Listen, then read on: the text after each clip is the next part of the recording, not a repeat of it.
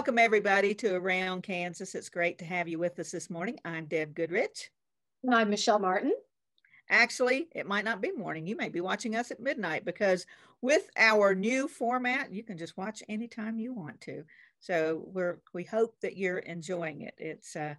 I guess we're in the 21st century now, though Michelle and I spend a lot of time in previous centuries. It's a big adjustment for me sometimes. As you can tell, I definitely, with my background, am not in the 21st century today. I am actually in the 19th century, and I am actually at Fort Larned. I'm actually at Fort Larned too. This photo was taken at Mess and Muster in 2017. And if anybody remembers the end of April and maybe the first day of May of 2017, we had prodigious rains and a blizzard. So the rain, the photograph was made in the officers' quarters looking out the window. The rain was so heavy that the water was standing, it was covering the grass at this point. And we had friends who were out there in teepees, and we stayed in the officers' quarters. Mark Berry, Marla Mackin, Jake and myself, we were in the officers' quarters, thank goodness, because it was incredible. And then as we headed home back to Oakley on Sunday, we couldn't get very far because the roads were closed. We tried to make it before 70 and 24 were closed, hoping we could make it on Highway 4, but we couldn't. So we had to stop and spend the night in Utica, lovely downtown Utica. And oh my gosh, it was a crazy, crazy weekend. Mess and Muster went on regardless, but oh my goodness, weather.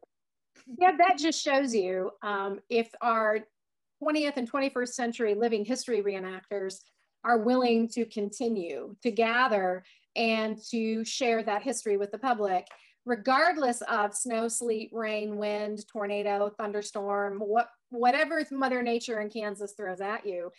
That's just what their 19th century antecedents would have done.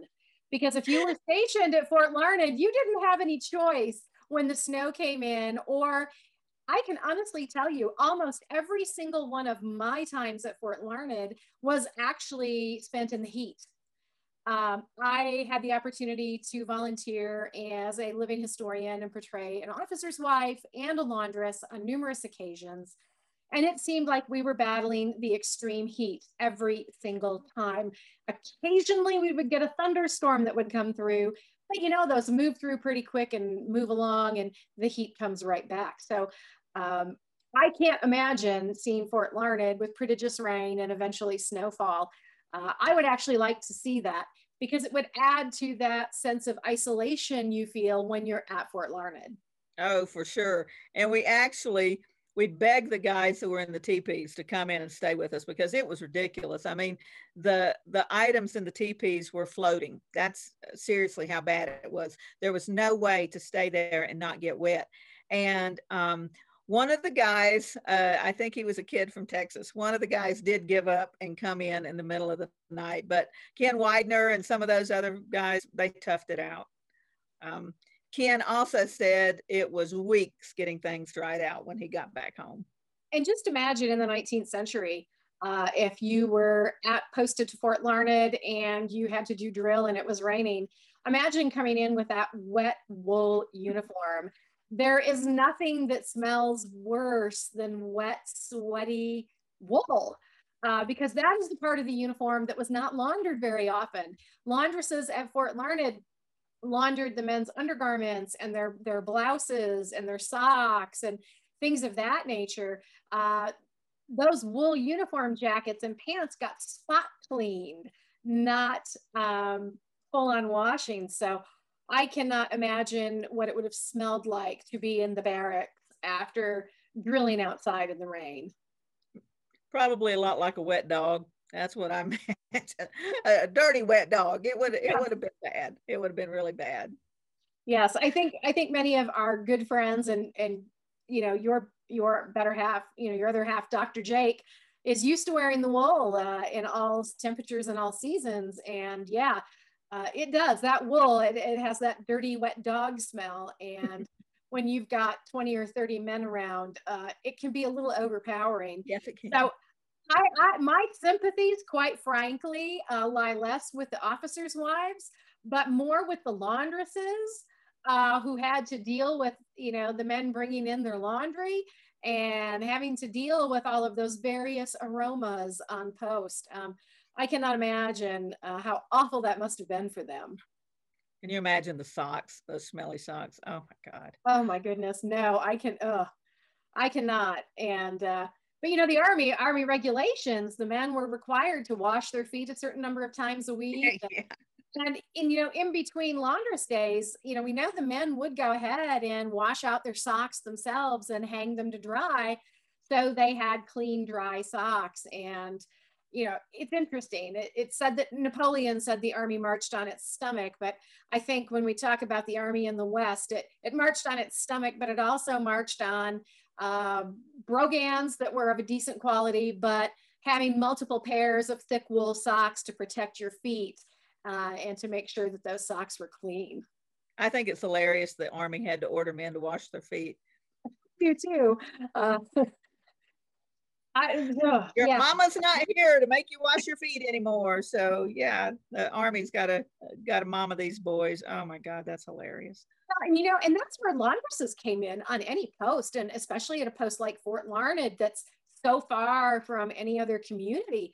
The laundresses in some cases became de facto moms for those young soldiers who it was their first time away from home. And imagine, you're growing up in Illinois, or you're growing up in Missouri. Maybe you're from St. Louis, or maybe you're from outside of Chicago, or you're from a bigger city back east, and you join the army, and you're sent out to a Western post like Fort Larned. And Fort Larned is really, it truly was the middle of nowhere for those young men, as she stood there guarding the Santa Fe Trail and keeping the peace. And so those laundresses were in their own way a civilizing influence on all those young men who could get a bit rowdy from time to time, and reminding them to wash their feet, wash behind their ears, not imbibe too much and get in trouble and get sent to the guardhouse. So yeah, the laundresses, they had a really tough job, not just doing the laundry, but stepping in and being that motherly role model for those young, sometimes wild young men. Not an enviable position for sure. Yeah, definitely. So, but well, Fort Larned is obviously a favorite place for both Michelle and me. And I was just there last week actually, because we had board meetings for the Santa Fe Trail Association. And the Santa Fe Trail Association doesn't own anything, so it doesn't have a building.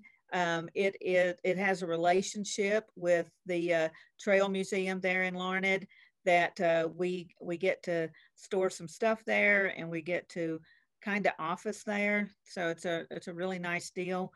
But the association doesn't own any piece of property. It's just an association that facilitates these sites along the trail, and the relationship with the National Park Service, and of course promoting things to the public. But by our kind of being in the center, officing there at the center of the trail at Larned, then we have a pretty special relationship, I have to say, with Fort Larned, and saw George Elmore, who's been at Fort Larned, since 1867 or something like that, since they first posted George there. But, that's when George first arrived. Yep. Yeah, something like that. And so, really, George, we love you. We really do. Feel the love, George. Yeah. So it was great, and it's hopefully things will get open pretty soon. But Larned, that site is so gorgeous. It's just one of the most beautiful posts, and we're just so fortunate to have those buildings. I mean, it's an incredible story how Fort Larned was preserved over the years. It's like so many buildings that were preserved in Kansas. It wasn't because they set out to preserve them, it's because they were using them, and that's how they got saved. And Fort Larned is a great example of that. Well, and I think about that every time I had the opportunity to be there doing living history as a volunteer for the Park Service. And when you stay in the officers' quarters, that had become a ranch home. And so that is preserved because it had an adaptive use. And I have to say, I've spent so many happy hours at that officer's quarters, sitting in the evening after a long day of living history, sitting in the back in the kitchen and hanging out with our good friends like Marla Matkin and others. And in many cases, I would bring a laptop and bring DVDs. I can't tell you how many times we've all watched either Santa Fe Trail or They Died with Their Boots On or any number of historical film while they're in the kitchen making popcorn and just chilling out after we've been doing a long day of living history. And yeah, you're right. It's that adaptive use. I think that's the story of so many of our historic sites in Kansas. Fort Scott, we've got officers' quarters preserved because they became the Wilson Goodlander home, which was an orphanage.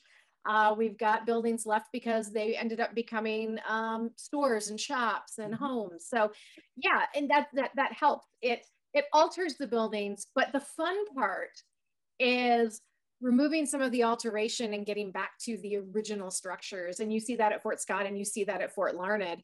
And to me, there's no more amazing feeling than when you're driving in on the highway and you can see that garrison flag from a long way off in the distance. And as you're coming up, you see the buildings before you turn in. And I always got a rush of excitement no matter what direction I was driving in from, because you can see the fort from a fair distance off. And it also shows you how isolating that post was. Yeah, a long way from anything. Hey, we need to take a break real quick. Stay with us. We'll be right back.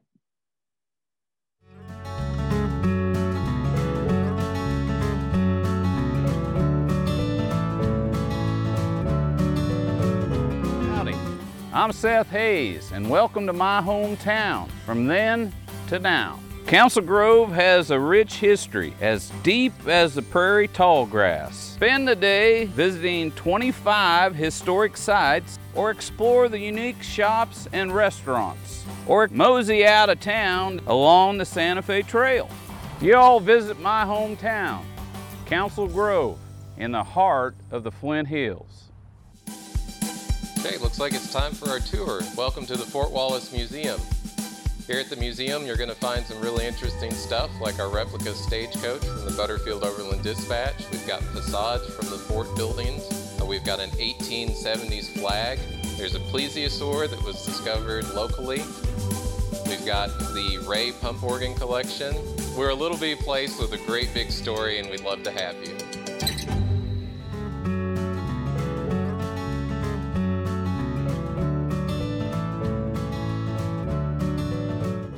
Welcome back. We were just visiting about Fort Larned National Historic Site, which is one of our favorite places along the Santa Fe Trail and in the National Park System. And I also have to put in a plug. There's a wonderful viewing stand for ruts, Santa Fe Trail ruts, not too far from the fort. They can tell you how to get there if you stop in. And I think maybe if you visit the Santa Fe Trail.org, there might even be some directions on there. I'll take a look and try to share that on our Facebook page, because Michelle was talking about the isolation, and it's really neat to see where those ruts were going and coming from, and gives you an idea of that pathway, the road to and from the fort. So it's pretty cool. Well, and it also helps you visualize part of the fort's mission during its lifespan as an active post. One of its goals was to help protect the Santa Fe Trail, and she's really known as the guardian of the Santa Fe Trail. Mm-hmm. So that's one of the most important roles. But the fort has such a long lifespan, but also it plays multiple roles. It becomes a place where we begin organizing contact between Native nations and the Southern Plains and United States governmental officials. It plays a critical role in organizing the Medicine Lodge treaty negotiations in 1867. So, Fort Larned, its importance on the Santa Fe Trail in the relations between Native nations and the government, its role in settlement cannot be understated. It is one of the most important posts in the West, really. It truly is. And like you said, its location. I hesitate to say in the middle of nowhere, but a lot of those places, there just wasn't heavy settlement in the area yet. So at the time, now it's just an hour south of Hayes. It's it's not the middle of nowhere now. It's on the road to a lot of places. But at the time, the Santa Fe Trail traffic coming through, and as Michelle mentioned, those Plain tribes living nearby, that's where most of the traffic is coming from, and it's a long way to the next post at that point. And one thing I think our viewers, I want to remind you all of, these military forts along the Santa Fe Trail, the Overland Trail, the California Trail, the Oregon Trail, other trails also serve as a function for civilians, because the Santa Fe Trail is not just about taking commerce from Missouri to Santa Fe. It's also a road that travelers use. It is a road that folks who are going to head further west to settle use. And when they use that road to travel, those military posts are like the equivalent of our quick trips. If you have a wagon that's broken down, if you've become ill, if you have some kind of an emergency, if you can make it to a military post, you're assured that you can get some kind of assistance there. And so they play a doubly important role, not just in guarding commerce, but also helping people as they're making their way along the trail. So that also can't be underestimated. Well, Fort Larned, if you visit it today, you're going to get, when they open everything back up, you're going to see some terrific exhibits, because they've been redoing a lot of those exhibits, and we're really excited. I've heard some really good things. I didn't get a chance to get in there myself, but I know some people who've had sneak peeks, and they say it's really going to be special. It was already great. So just really looking forward to seeing what they've done with the interpretation there. And of course, for me, I spent the majority of my time in the officers' row and officers' quarters. And the officers' quarters are so well done, so well maintained, but also the lengths they went to furnish them with period correct pieces was absolutely wonderful. And I really hope soon that they'll be able to go back to living history events. Our good friend Marla Matkin has spent so much time at Larned portraying an officer's wife. And I know that's a place that's very near and dear to her heart as well. And, for visitors to be able to walk into a building, and it's one thing to see the buildings and to see the period interiors, to see the items, the material culture there, but to walk in and also be greeted by an officer's wife, or to go through the officers' quarters and go out to the back to the garden area and see their servant working in the garden, or to see a laundress doing laundry, to see the men, doing demonstrations and drills on the parade ground, or to go ahead and see individuals who've been clapped in, the guardhouse because they've misbehaved. It gives you this idea, it brings the place to full life for you. And so that's one of the things, unfortunately, COVID has taken away right now. And I, for one, can't wait until we can begin to do interpretation again, because it really helps you get that human side of the story there at Larned. Absolutely. It really does. And like Michelle said, we have so many friends who have invested so many hours in research and getting their costumes just right, and studying folks who lived there at the time. And so, yeah, it's just a terrific addition, or not even addition. It's like the completion, I think, of the interpretive experience. And one of the things I want to mention too, again, off post, is the new interpretive panel at Confrontation Ridge. And so this is where during Hancock's War of 1867, Hancock's fiasco, where he met with the Cheyenne Nation, or representatives of the Cheyenne Nation, and it did not go well. The whole war was just, it was ludicrous, but There are interpretive panels there. I believe that Lewis Craft may have, I know he contributed some. I don't know if he wrote the interpretation there. I think John Manette contributed to that. And then I believe maybe John and Lewis and Leo Oliva, and then Jerry Thomas's artwork is on it. So it's really wonderful, and that's pretty well marked. And again, they can tell you there at the post how to get out to that. But it's again, just one more piece of the story that they're working on sharing there. You know, Deb, for me, I think one of the most amazing experiences I've had at Fort Larned actually came after dark. It was after the day of living history interpretation was done. We changed out of our 19th century clothing. We always make a run into town to grab some provisions and some snacks and things. And when we come back and it's dark, you really get that sense of isolation that those troopers felt when they were there. And one year, it was Memorial Day weekend. For some reason, it was excessively warm in the officers' quarters. And so instead of sleeping in the beds in the back, some of us took sleeping bags and blankets and pillows, and we slept on the porch.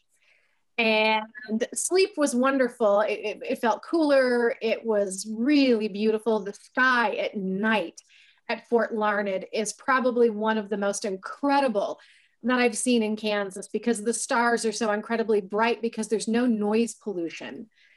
And there's also not a lot of auditory pollution either.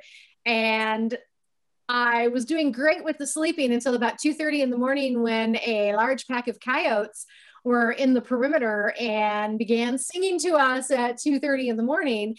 And nothing jolts you out of a sleeping bag on the front porch at 2:30 in the morning like hearing multiple coyotes singing their night song. And I thought for a moment, wow, I couldn't imagine an officer's wife from Boston coming here with her officer husband and never having been around coyotes before. I can't imagine what they would have how they would have reacted. They probably would have jumped clean out of their skin like I did. And it really made that. They were hearing wolves then too. You know, it wasn't just the coyotes then, it was the wolves. And I'm like, oh my gosh. And to think about, you know, the other things that they're battling, bugs, but also snakes and all manner of creature. And so, but yeah, those coyotes, it was really eerie, but it also really gave you a sense of timelessness and play. Yeah, exactly. It was absolutely wonderful. Exactly. You know, one of the cool things, you know, you've got the Pawnee River there. And one of the cool things for me is on watching Gunsmoke. And when Matt has to go up to Larned, take a prisoner or something, but then Doc will go fishing in the fork of the Pawnee or something like that. And all those references to that area not too far from where Milburn Stone grew up. So I think that's pretty doggone cool. I do too. You know, I grew up watching Gunsmoke with my grandpa Martin. Loved Gunsmoke, loved Marshal Matt Dillon. He always said there was no problem Marshal Matt could not solve in 30 minutes or less. And but I remember having these ideas in my head about what Kansas must have looked like. Mm-hmm. And then I saw The Wizard of Oz, and that kind of changed those images. And then I moved to Kansas. And I have to say, the first time I went to Fort Larned, of course, you're kind of thinking Dodge City, you're thinking the things that you see on television and film. And when you get there, it's quite the opposite. But it was really very breathtaking to me to drive up and to see the post and to see that wide open space and to not see it cluttered with buildings and houses and factories and other things. And so I was actually really glad that it still feels and is somewhat remote from the rest of the world, because you really, when you're there, you really do get transported to a different time at that particular place. I agree. Well, I think we're about out of time. Speaking of time, it's been great being with y'all today. And I hope you, if you enjoy watching, you know, share this with other folks, because again, you can just watch anytime you want to.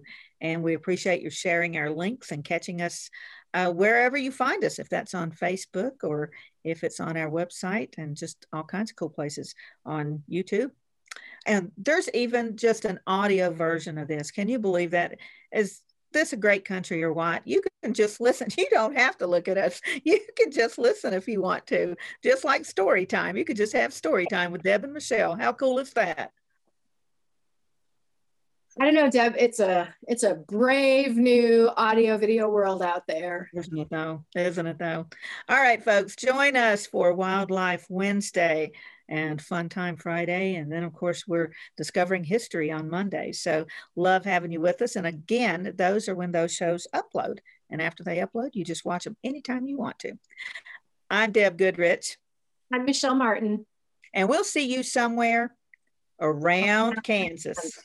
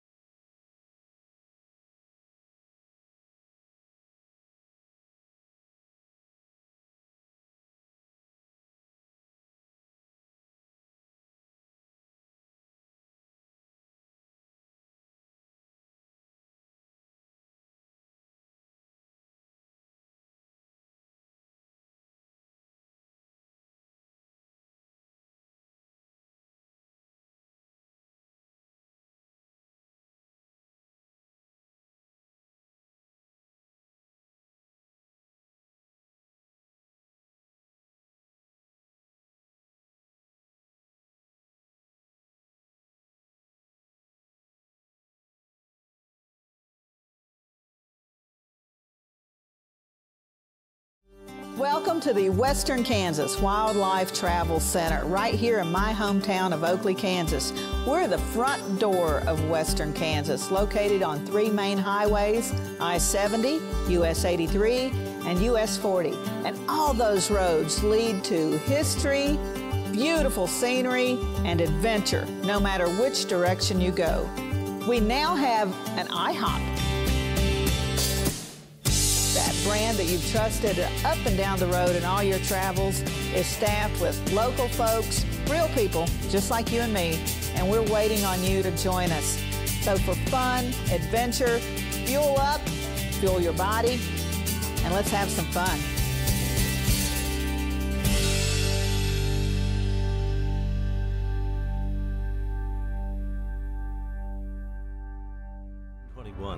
A trade route was opened from Missouri in the United States across prairies and mountains to Mexico. In 2021, we will mark 200 years of epic conflicts and grand adventures, larger-than-life personalities, and sweeping landscapes. Join us on an historic journey. The Santa Fe Trail lives on. Find us on social media or santafetrail.org.